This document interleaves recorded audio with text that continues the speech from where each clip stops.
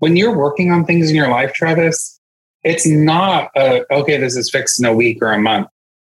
What takes years to break us takes years to fix too.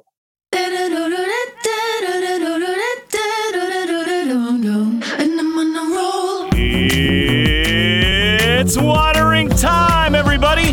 It's time for Apollos Watered, a podcast to saturate your faith with the things of God so that you might saturate your world with the good news of Jesus Christ. My name is Travis Michael Fleming, and I am your host. And today on our show, we're having another one of our Deep Conversations.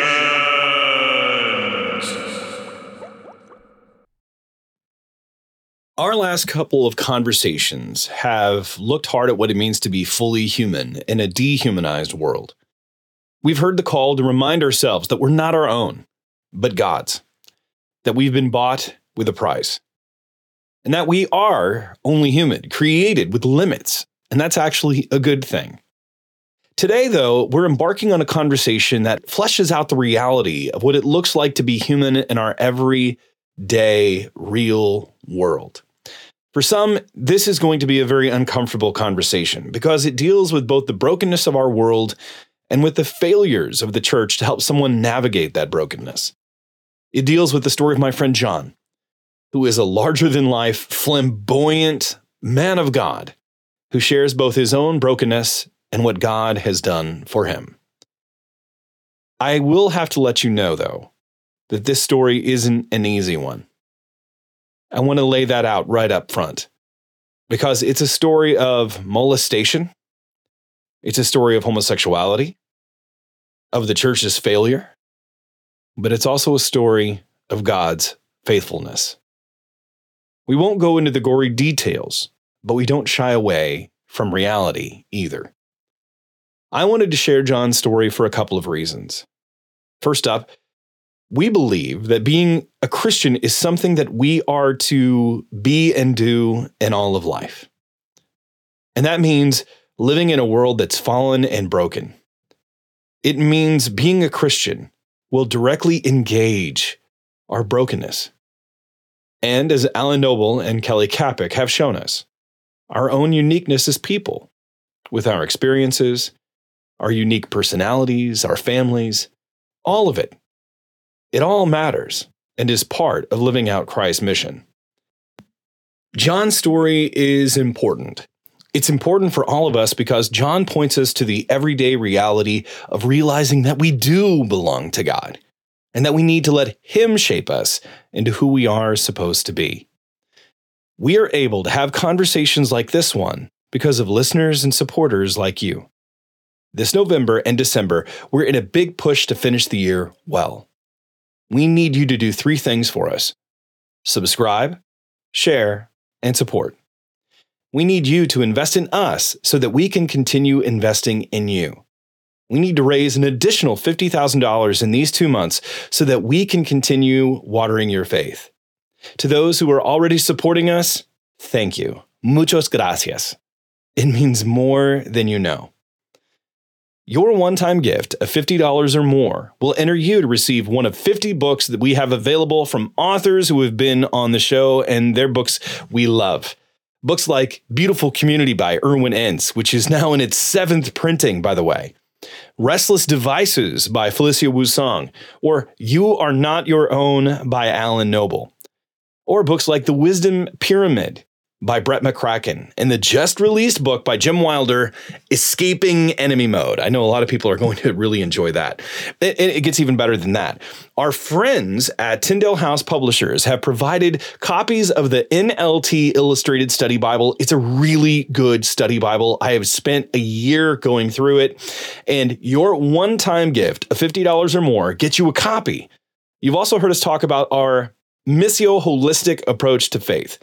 It's simply helping you fulfill the mission of God where you are, with all of who you are. It's a God-centered, mission-framed approach to living out your faith in the modern world. That's it. And you're going to be hearing a lot about that in the days, weeks, and months to come. And when you sign up to support us monthly, you will be eligible to participate in an online study with me on the Missio Holistic approach and helping find God's mission for your life. Thank you so much for your generosity. Go to apolloswater.org and click the Support Us button, and that's how you can give. But let's get to our conversation with John Hannigan. Happy listening.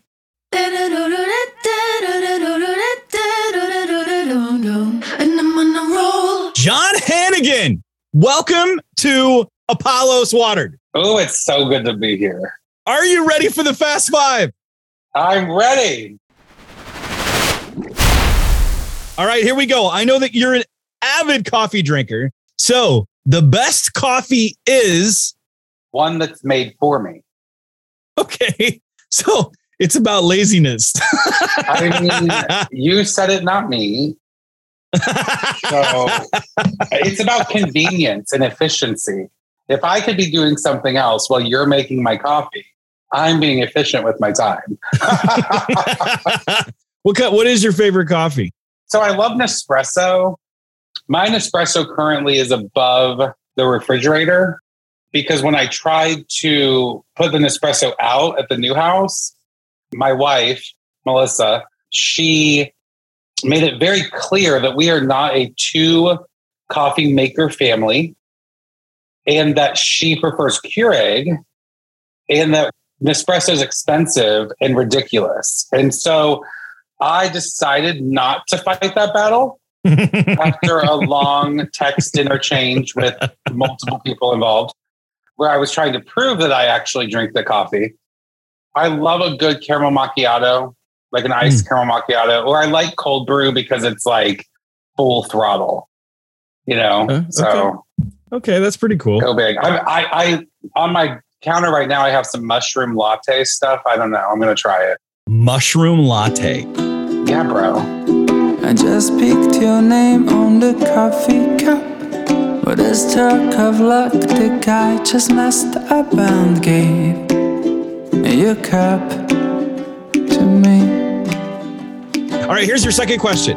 I also know you enjoy fashion. So the best fashion designer is? I don't want to sound bougie. Jeez. What is bougie? What is bougie? Like as in like, you know, like affluent and okay. You know, le riche. I don't know. Wow, you're just dropping the terms today. Where you get these words? These are not in my lexicon. I don't know. Well, you know, you lived in Chicago. Like I would think you'd know fashion. I mean, I see you dress every week, so I know that you don't.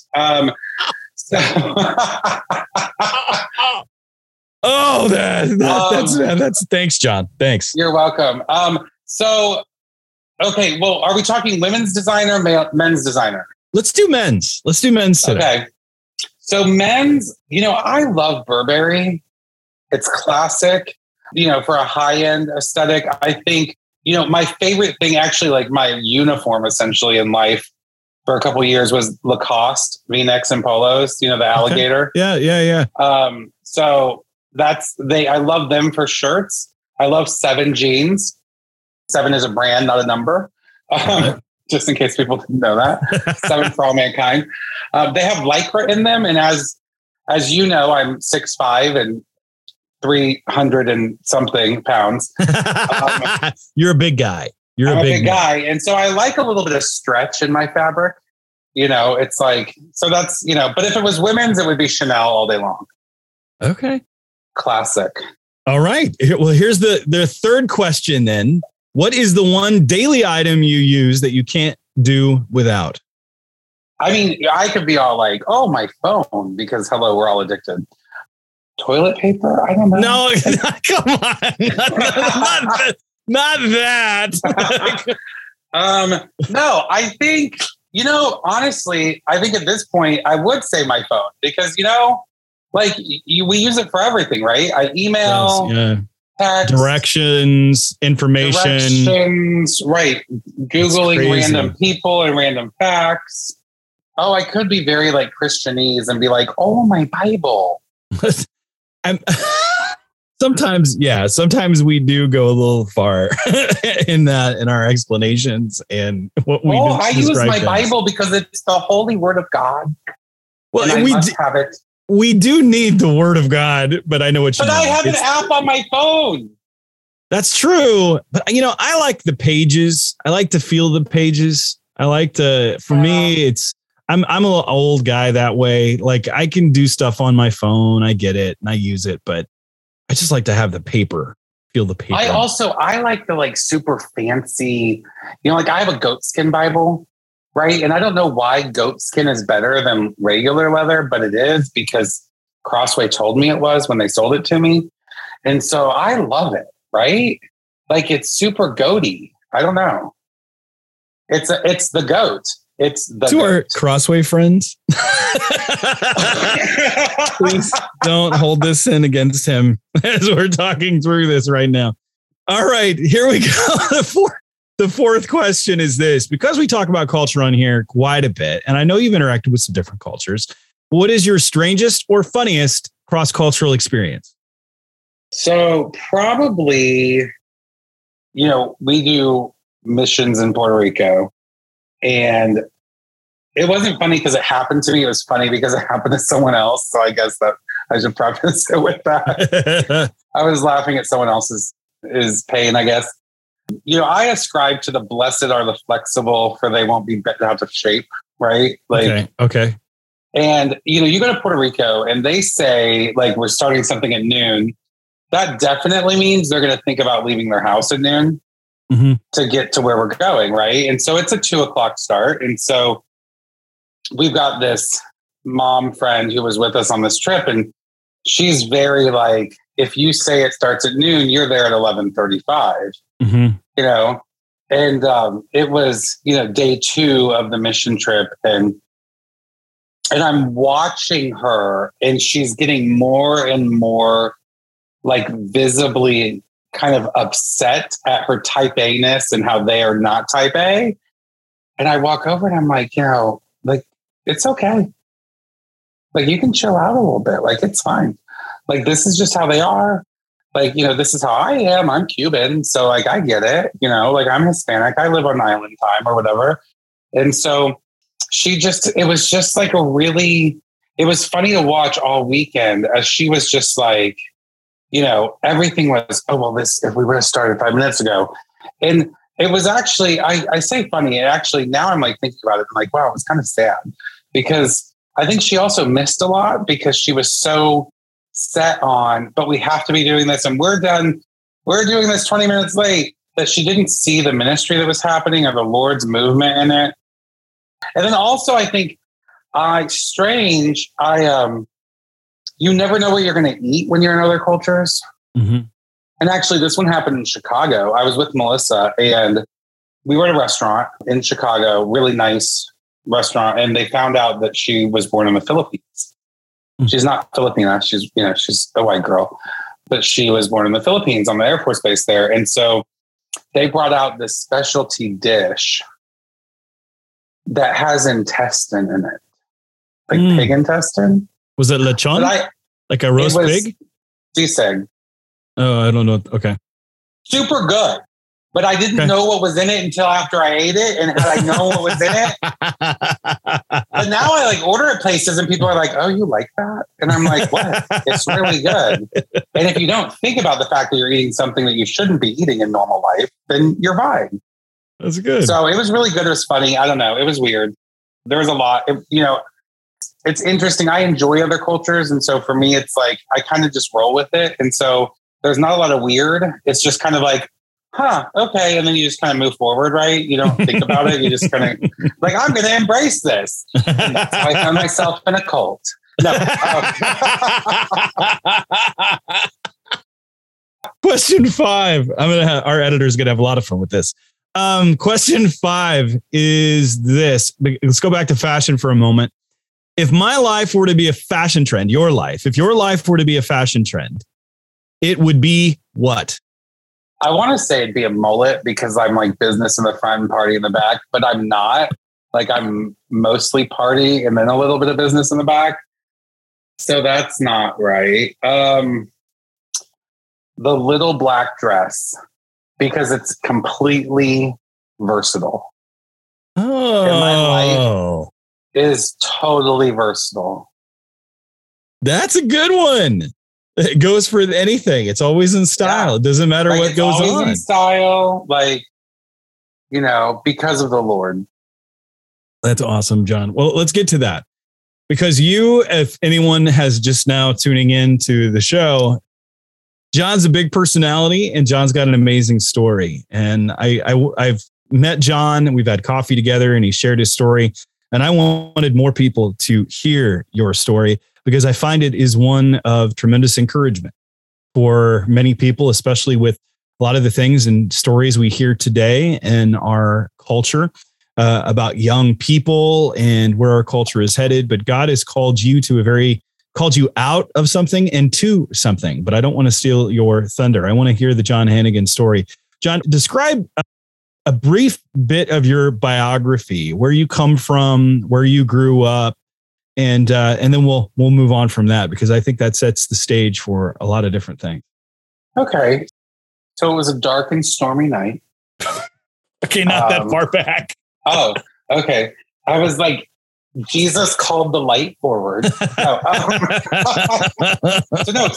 My parents, they met and got married kind of young. And then my dad was military. He was Army.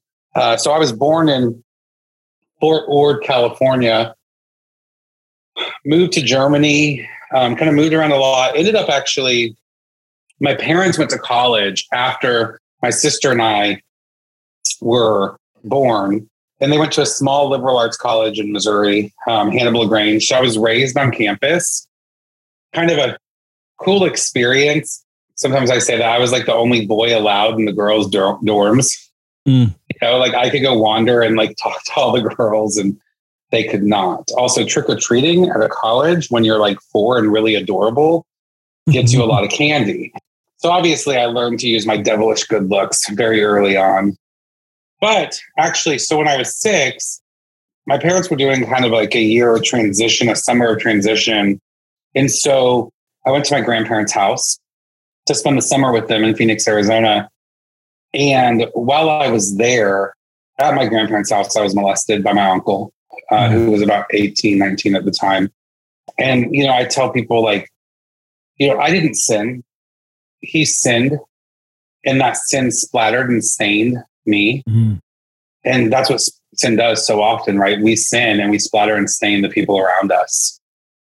That summer, the pastor was preaching and he preached on being rescued, needing a savior, Jesus saving us, which I think is sometimes overused. When you are 6 and you're sitting in a pew and your uncle's molesting you and that's wrong, and someone says, oh, you can be rescued, you can be saved.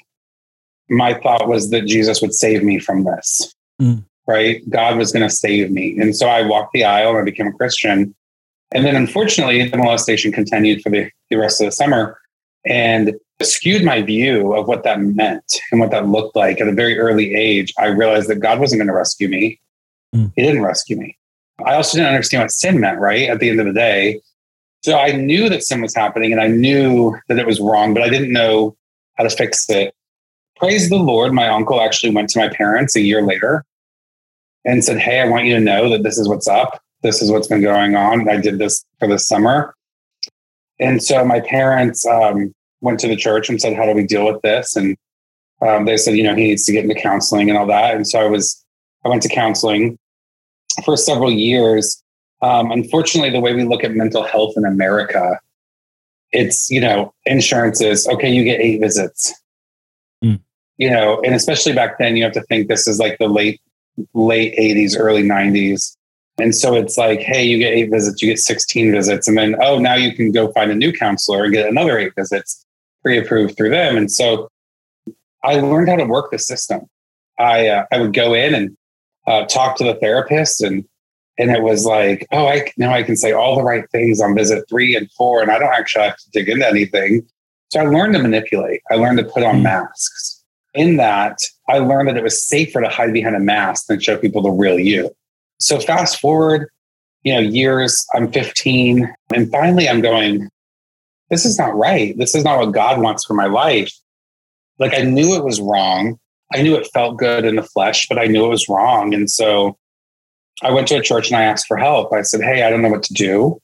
I don't know how to deal with this.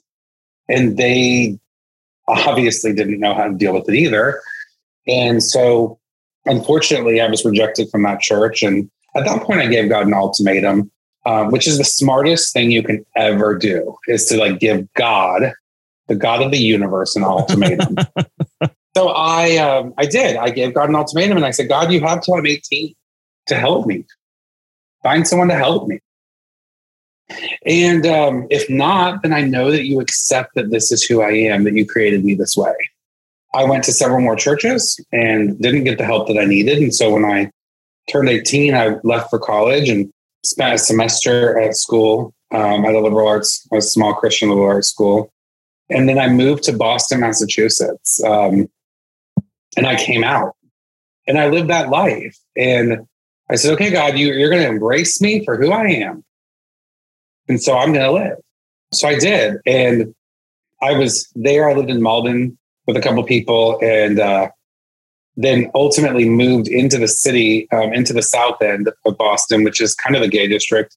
So I was like, oh, the Lord has delivered me to the gays. That was not what he did.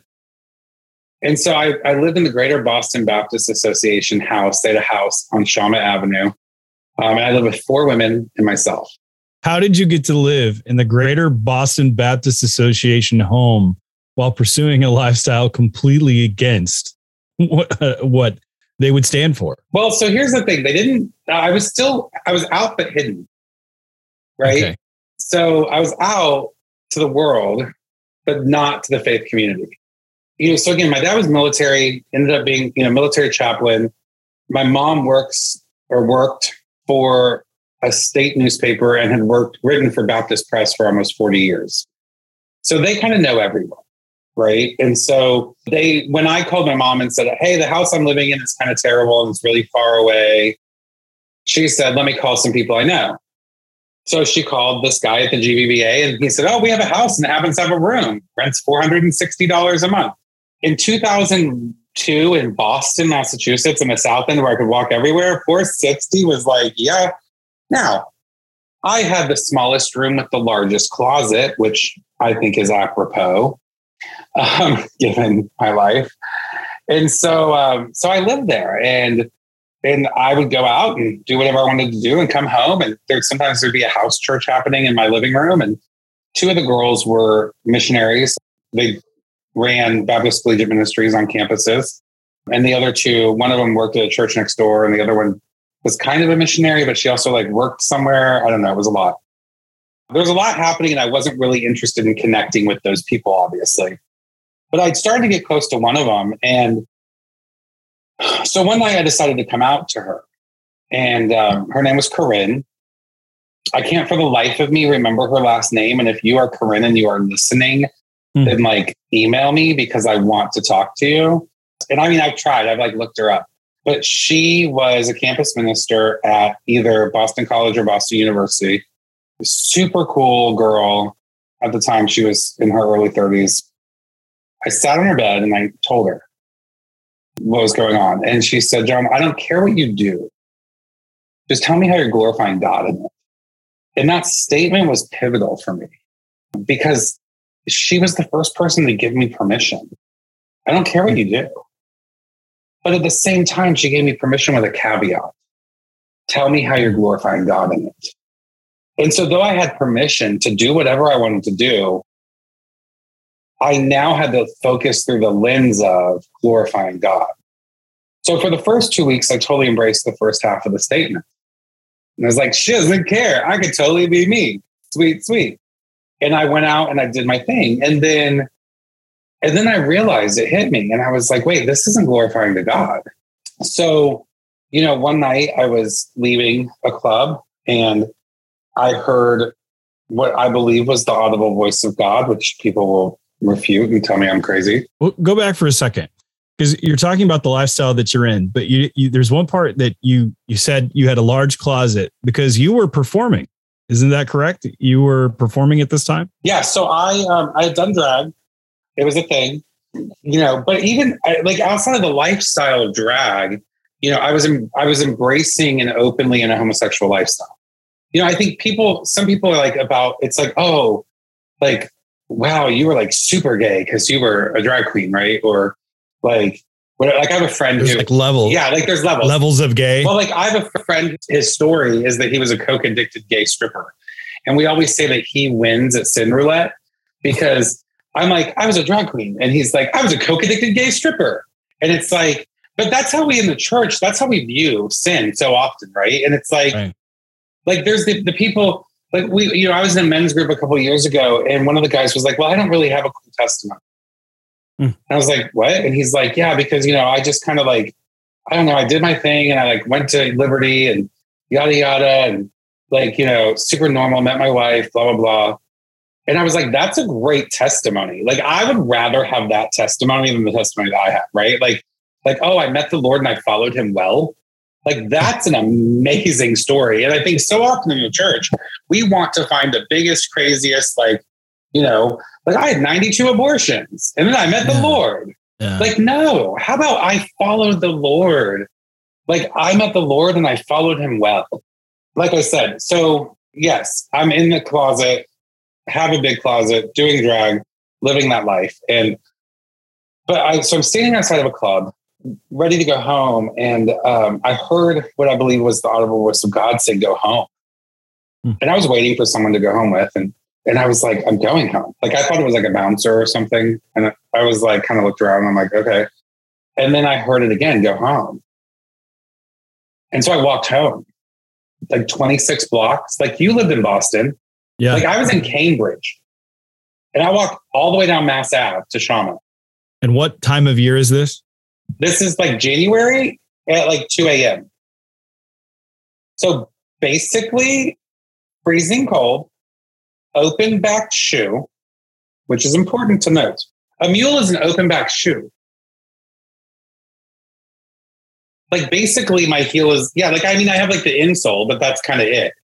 There's not really a lot of buildup, So, but I mean, they were cute. They were black. I remember them. I got a hole in the side by my pinky toe because I wore them so much. It's weird the things you remember, right? I get home and I hear for the third time, go home. I was like, okay, I'm home. And I'm like, no, go home. And I'm like, dude, I'm home. And I realize that I'm feeling this call to go home, like literally home to my family. And where are they living at this time? Which is Jacksonville, Florida. Okay. And so I call my dad and I'm like, Dad, I want to come home. And he's like, I'll get you a plane tomorrow. Okay. Not like a plane. Like, that just sounded like he was going to like charter me a private plane. Like, he meant like, I'm going to get you a ticket on like whatever low budget, cheap airline there is. Right. Right. And I said, no, I don't want a plane. I want a train. And I don't want it tomorrow. I want 2 weeks.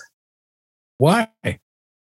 Because like, I had to get my life right, bro. Like, I had to figure some things out.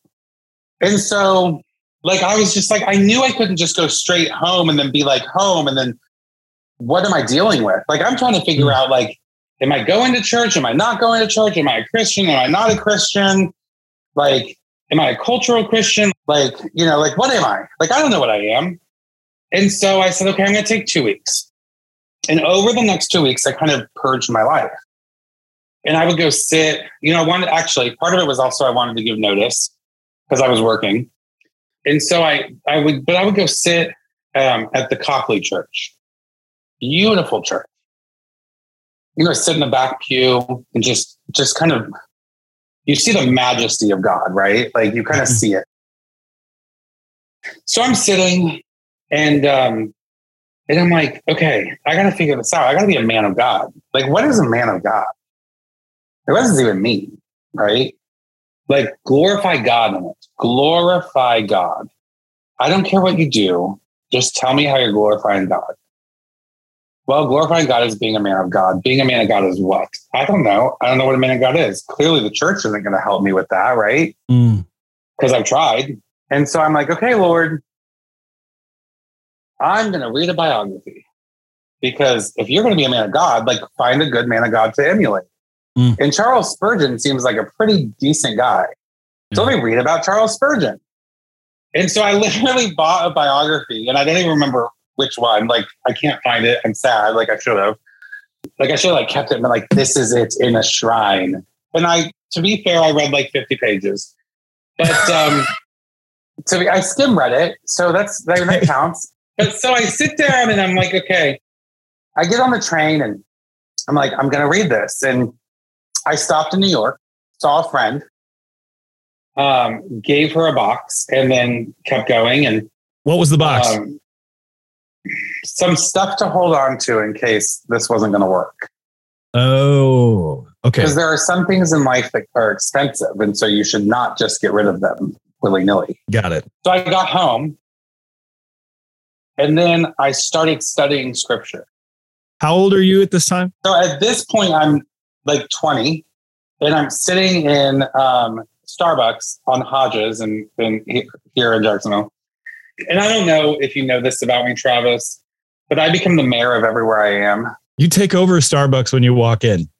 It's like you're the manager.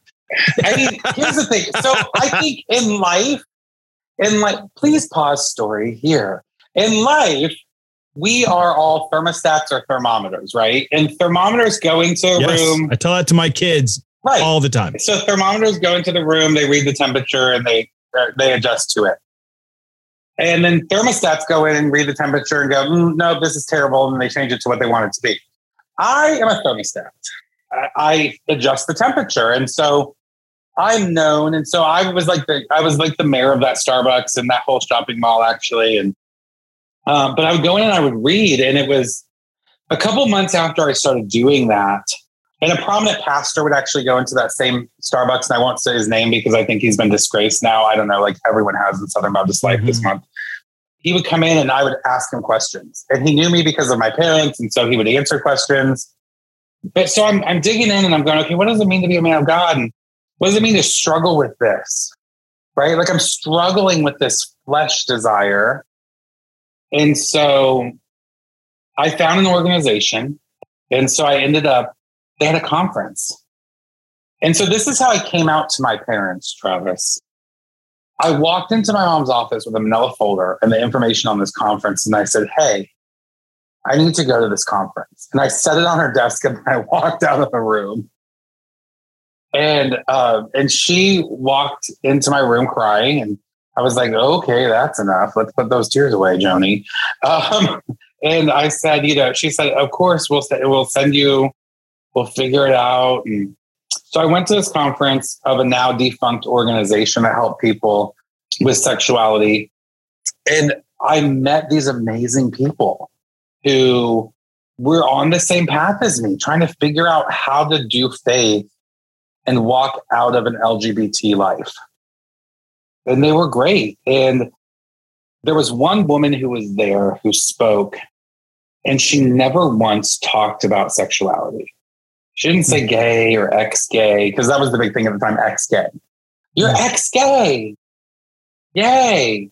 And there were lots of like funny, like homo nomo. People who had never struggled. They're never queer. Oh, you're a never queer, Travis. And it was all fun and games, right? Which was kind of weird to me. But it was also fun because I'm a fun guy. And so, but I met this woman and she spoke and she said, identity controls behavior. Don't identify as gay or ex-gay. Identify as a man or a woman of God. So I'd already been kind of thinking about man of God, and then that happens. And then fast forward a couple months, I get home from that conference and I'm still kind of like trying to figure things out, pursuing the Lord. And I'm visiting churches with a friend who worked with my mom. And we walk into this church, and I was in my head still trying to figure out, like, this organization that I went to, they had a lot of rules. You have to be out for 2 years before you can talk about it. Your goal kind of, like, they said it, but they didn't say it, but it was like the goal was to like get married. That was like the proof, which is terribly detrimental. And if you are struggling with sexuality and believe in the process of sanctification, understand that sanctification may not include heterosexuality. It may just include this being your cross to bear. And being single. A life of singleness, single. Which is, you can be single and fulfilled. Yeah, and so, totally. I mean, the woman on the stage who said Identity Controls Behavior, Kathy Cook, who's the founder of the ministry that I now run, she is single, has always been. She's a national parenting expert. She's single, never got married, never had kids. Super content. So I go to this church and I'm trying to figure out what I'm doing with my life. And Travis, you know me, and I think anyone listening at this point has realized that I have a big personality and I'm funny, and or I think I'm funny at least, and very outgoing, very loud, very gregarious, and I'm trying to figure out how my personality fits in, because quite frankly, at this point, you know, Will and Grace is big. Jack is like just Jack, right? And so he's like the big flamboyant, like what we now consider like the typical homosexual man, right? Mm-hmm. He's that personality, and so I'm trying to figure out like how do I keep who I am but not, and like all this stuff. And I sit down in Sunday school, and in walks this woman, and like Travis, when I tell you, like looking like $1 million. 9 West boots, 9 West jacket, leather jacket. The jacket's still in the closet in the master bedroom at my house. I stole it. No, I didn't steal it. I'm joking. I married her. No, I killed the story. There is editing. There is editing. We can't edit. So she walks in the room, gorgeous. And I was just like, oh, hello. My goodness. And she sits down in front of me. She's like our table leader. And I'm all like, why? Right. And like all of my personality goes away. And I'm all like, well, you know, I think when Paul was writing this, what he meant was that the Lord had given him great wisdom. And when David was hiding in the cave in Psalms 57, he cried out to the Lord. And like, right. And I'm all like, she's just like, this guy's interesting. You could totally do a juxtaposition of this story from me and then from Melissa, because it's like totally funny. Because she's like, well, that's not how I remember it. And I'm like, well, I do. But isn't that life with your spouse, right? Of course, yeah. So I see her and I'm like, whoa. And she invites us to sit with her. And so we're sitting there and I'm going like, this girl's hot, like super hot. I didn't want to sit with her, by the way, because I was like, she's super hot. And that freaks me out. Then she invites us to lunch. Who are you with? I'm like, I'm with this friend who's a girl who she assumed I was dating. Oh. Which I was like, first of all, thank you for thinking I'm heterosexual. Second of all, right? And I'm like, second of all, like, no, I'm not dating this girl. Like, this is just a friend of mine. And so, but she thought we were dating. And so she invites us to lunch. And I was like, look, I told my friend, I was like, look, we can't go to lunch with them. Like, she's hot. And she's like, okay. And I'm like, no, you don't understand. And I think it was the first time, as I look back and reflect, it was the first time that I allowed myself to be physically attracted to a woman and like really kind of go, where would that lead? Right. And that was a lot for me at that point. And a couple months later, I met her again. And I was in a beautiful suede fringed jacket. Oh my gosh. There was like patchwork suede, all the same color because it was a monotone look, like totally monochromatic, but it was gorgeous jacket. I had my European satchel, Banana Republic green, army green man satchel. Bag, Merce. Man satchel, my man satchel, sir. And it carried all the things I needed. And then so I met her again, and I had a scarf. I had a scarf on in like October in Florida. So you're wearing leather and suede. I'm in Florida, suede in Florida, and a scarf. Florida in October. It was fabulous. I looked amazing. And I walked in and I owned the room, and she goes, he must have a. And I was like, oh, hey. And then I totally didn't talk to her because I was like, oh my God, there's that girl. And inside I was, ooh, pretty, right? And then on the outside, I was like, oh, crap. And so we're like, oh, can I say that? We can edit that out. I was like, oh, man. And so I ended up so I met her. So we ended up dating, which is a whole other story. But I was still fighting this battle, Travis, of, I had embraced the ex-gay identity. Mm-hmm. So I'd gone from being gay to being ex-gay. And I was trying to be a man of God, but be ex-gay first. Mm. And ultimately, I think if you don't put God first, if you don't say, okay, first I am a man of God, then you're going to have problems at some point because identity controls behavior. Mm. If I'm ex-gay, everything about me is thinking about being ex-gay, formerly gay. So I have to be gay to the opposite, right? Being a man of God means you embrace who God created you to be. God created us good. And so God created some of the crazy parts of me, some of the fun parts of me, right? I mean, he created all of it, but he created me to be this unique creature that I am. And I have to embrace that as a man. And so that means my high voice is okay. And that means that my penchant for fashion is okay. And at the same time, it means that like I can do all these other things. And so I was figuring that out. And so I start dating Melissa, and Melissa says to me, I told her, I said, hey, so I'm going to go to Exodus, this conference, for another time. And she goes, why? Go to a men's conference. Go learn how to be a man. Like, why are you going to some conference where it's a bunch of people struggling with the same stuff? Like, that's trying to be ex-gay, right? That's trying to live that. Like, live as a man of God. Stop making your focus your sexuality. And I was like, oh, this is different. Okay. And so here for the third time, I'm hearing kind of be a man of God. So I'm like, okay, I can do that. Well, here's the problem. I was still struggling with a porn addiction. Melissa knew nothing about it. So we get married. In day 10 of our marriage, she opens up the computer and finds porn. And not just porn, but gay porn. Like, let's be clear. Let's call a spade here. It's, she can't even compete with that. Most women think they find porn on their husband's computer and they go, okay, I'm going to buy a new negligee, right? She can't do that. She's like, I don't have parts that like need to be a part of this picture.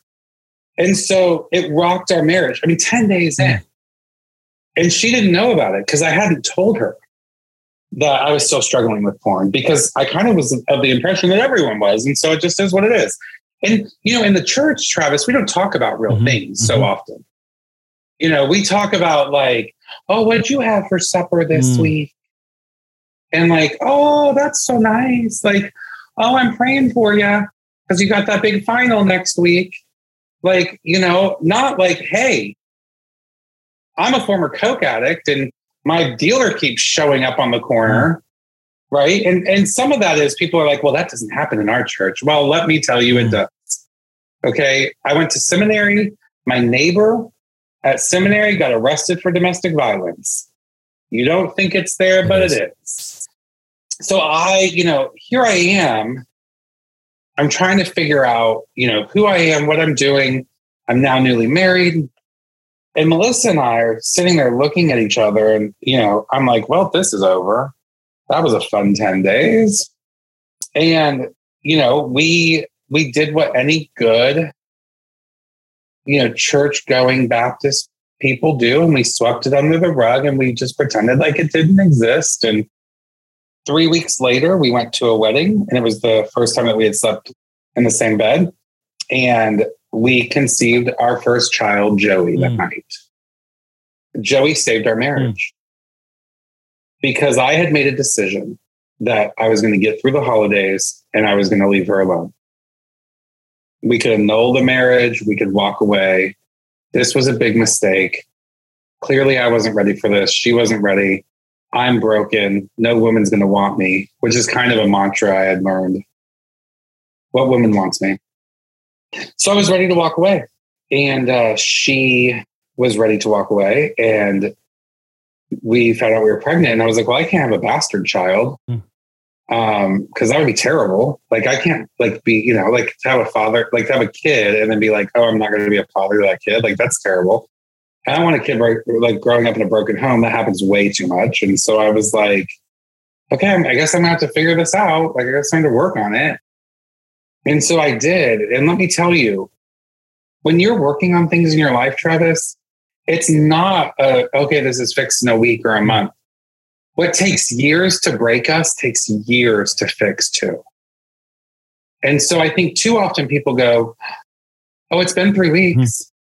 No, it took years for me to heal from pornography. It took years to heal our marriage. It took me falling 2 more times to really get serious enough to go, okay, I got to fix this. Right. And so, but we did the hard work, and Melissa and I, we went to seminary. I ended up actually dropping out of seminary so that Melissa could finish.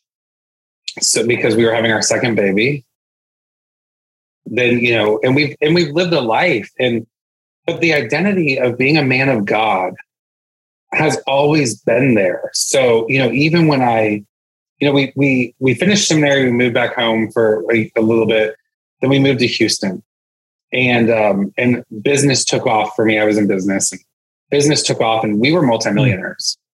And my identity went from being a man of God to being an eccentric millionaire. And it was a super fun identity. Like, I got to wear fancy clothes, and like, I could be a little bit crazy and a little bit off. And like, people thought it was great. And they're like, you have money. And like, I was flashy, and, you're seeing my office, but the people on the screen aren't, but like, there's a big feather sculpture behind me. It was like $3,000 for this stupid feather. It's beautiful and I love it. And like, existentially, I could tell you it means some like crazy thing, but really at the end of the day, it's like a chunk of metal. Right. And so, but to the eccentric millionaire, I totally needed it. And Melissa bought it for me as a gift. And so, but my life went from being man of God back to being something other than that first. My qualifier, my identifier. Your identifier makes you identifiable. My identifier became eccentric millionaire. Therefore, I became identifiable as an eccentric millionaire. When your identifier is man of God, you should be identifiable as a man of God. And you do, because identity controls behavior. So when you see yourself as a man of God, you will act as a man of God acts, right?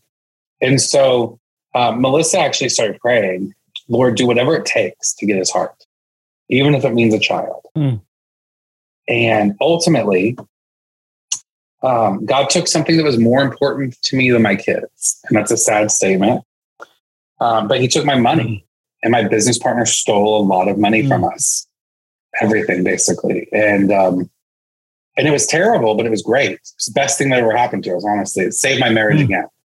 Because again, my identifier, how I identified myself had changed. And so I had to get back to being a man of God. And I think for me, and I think for the church, and I think for you, Travis, and I think for everyone, when our identity is man or woman of God, when it's child of the King, then it changes the way we look at life. It changes the way we speak. I had coffee with you last week. I'll say this humbly. I had coffee with you last week, and I was talking about something that had happened in the past, and I used an expletive. And you immediately were like, whoa. And I was like, oh. And I wasn't even talking in the present, right? Like, I don't know if you remember this. Like, I wasn't talking in the present. But I realized post that conversation that even in talking in the past, even talking about the past, there's a way that I can season my talk and season what I'm saying to make sure that it reflects being a man of God. Because if that's what I want to reflect, and if that's, again, what makes me identifiable, I want everything about me that's identifiable to be man of God, right? Then I have to be careful about how I even position things, even if I'm talking about the past.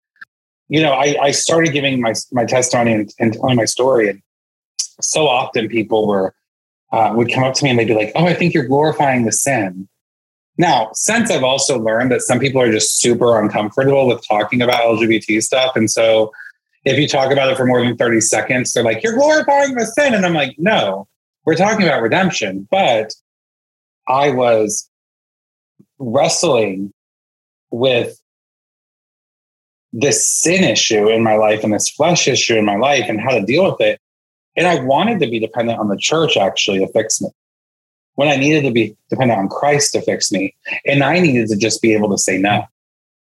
You know, what is the cure for, you know, being a hoe, so to speak? That's terrible. But like, what is the cure for that? Well, stop having sex. Like, just stop.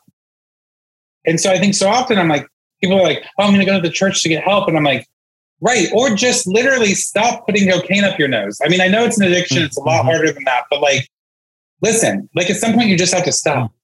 And so for me, you know, the cure for homosexuality was not heterosexuality. Melissa isn't the stamp of approval on my life that says, oh, look, I made it. Right? It was holiness and drawing closer to Christ. And the cure for anything that ails us is holiness. It's growing closer to Christ and letting him sanctify you and understanding. You know, there was a campus minister was walking with me through this journey. And actually he was part of Melissa's and my wedding. I remember he walked up to me on campus one day and I'm sitting there talking to a group of people smoking a cigarette. And I was still smoking at the time. And, you know, we're chit chatting and I see him coming and I kind of like throw the cigarette to the side and then like, you know, walk kind of off of the cloud a little bit. And I'm like, what's up, dude? And he's like, John, how are you? And so we're talking about whatever it is that we need to talk about. And then he walks about 6 or 8 feet away and he turns around and he goes, listen, John, I'm not worried about the cigarette. We'll deal with it eventually. There was such grace in that moment to see everything I had walked through in the last year. And he said, John, we'll deal with that, but it's not today. You know, I think people want this rapid transformation, and I think some people get it. But for most of us, it's walking, it's taking up your cross daily and follow me. Die to self, take up your cross and follow me. And for me, dying to myself today is whatever, my sexuality, cigarettes, although that's not an issue anymore, you know, but whatever it is, and then take up your cross and follow him. And I think if the church could understand that at the end of the day, the sin of homosexuality, the sin of murder, the sin of lying, cheating, stealing, all of these things have a path to redemption, and it's die to yourself, take up your cross and follow him. When it comes to LGBTQ issues, we too often forget that we're talking about real people. We can put our collective heads in the sand all we want, but our kids certainly aren't.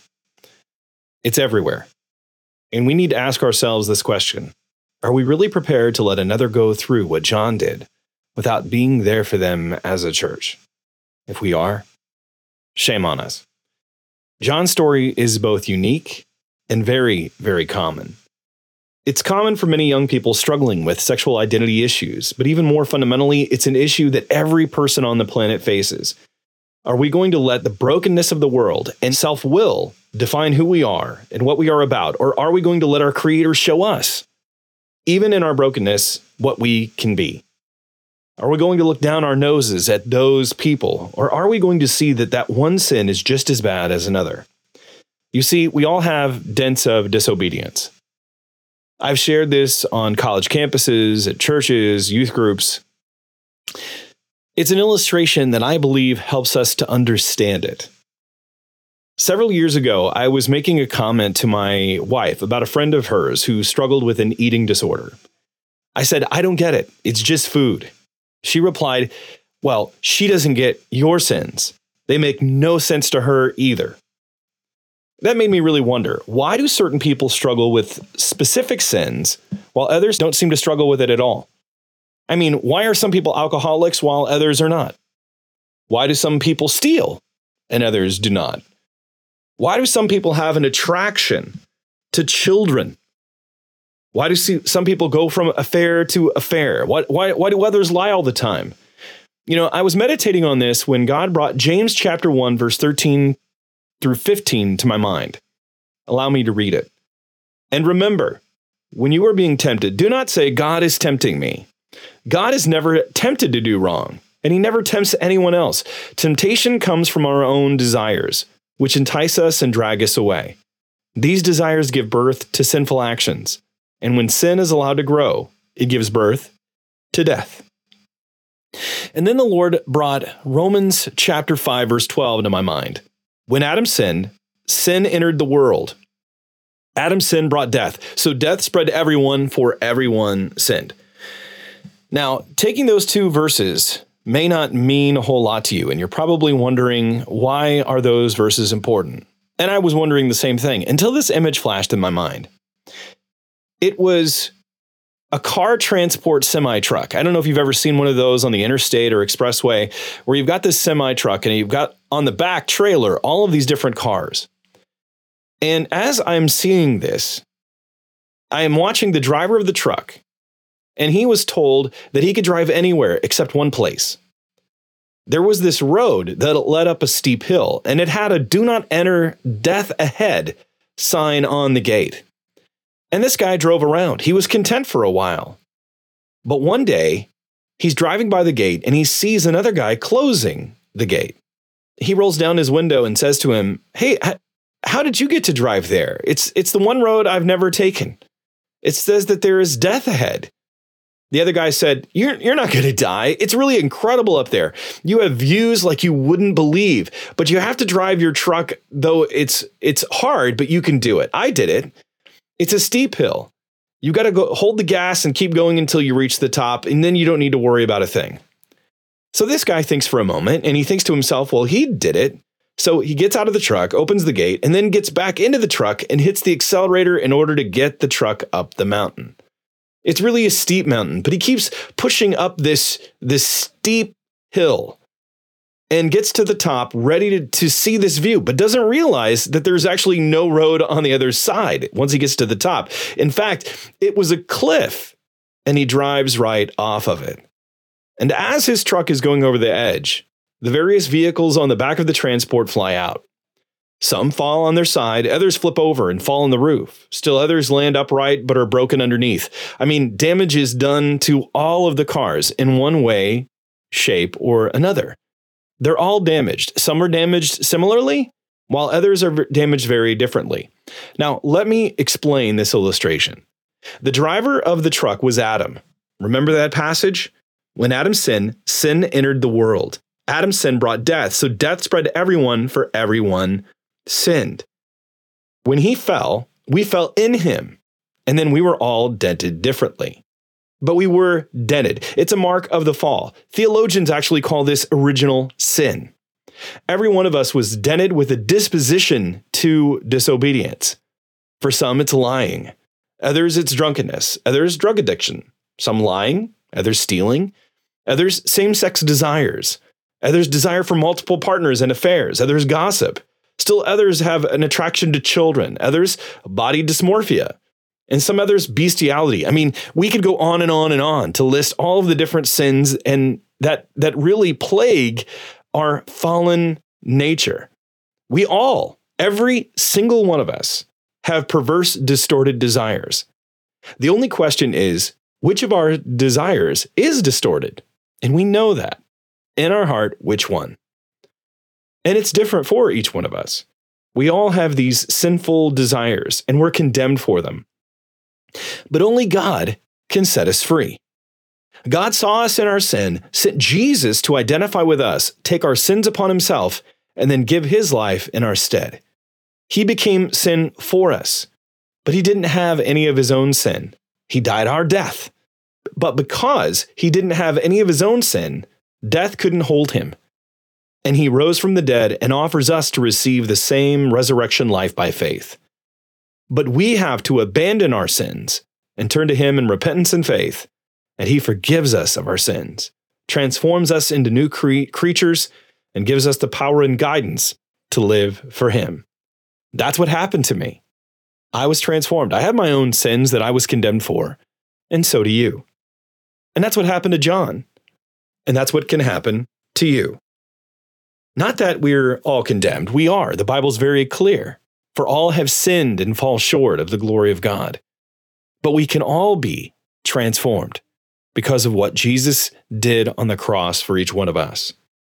Next week, we're going to continue this conversation with John. How do we take what he saw and experienced and live like Christ in a world that doesn't hold to an orthodox, biblical view of human sexuality? What do we do about our kids in school and entertainment that seems to be so pervasive it's everywhere, shaping how people think? How do we love our neighbor? These are very important issues. And I'm grateful for my friendship with John and his in-your-face challenge to the church to be a church to a world that needs it. If this episode has been a blessing to you, would you please share it with a friend? Leave us a 5-star review, hopefully 5 stars on Apple Podcasts or wherever you listen. It helps us to minister to more people. And be sure to check out our videos on YouTube and subscribe there. Then you can actually watch us do these conversations. And I want to thank our Apollos Watered team for all that they do. This is Travis Michael Fleming signing off from Apollos Watered. Stay watered, everybody. And I'm on a roll.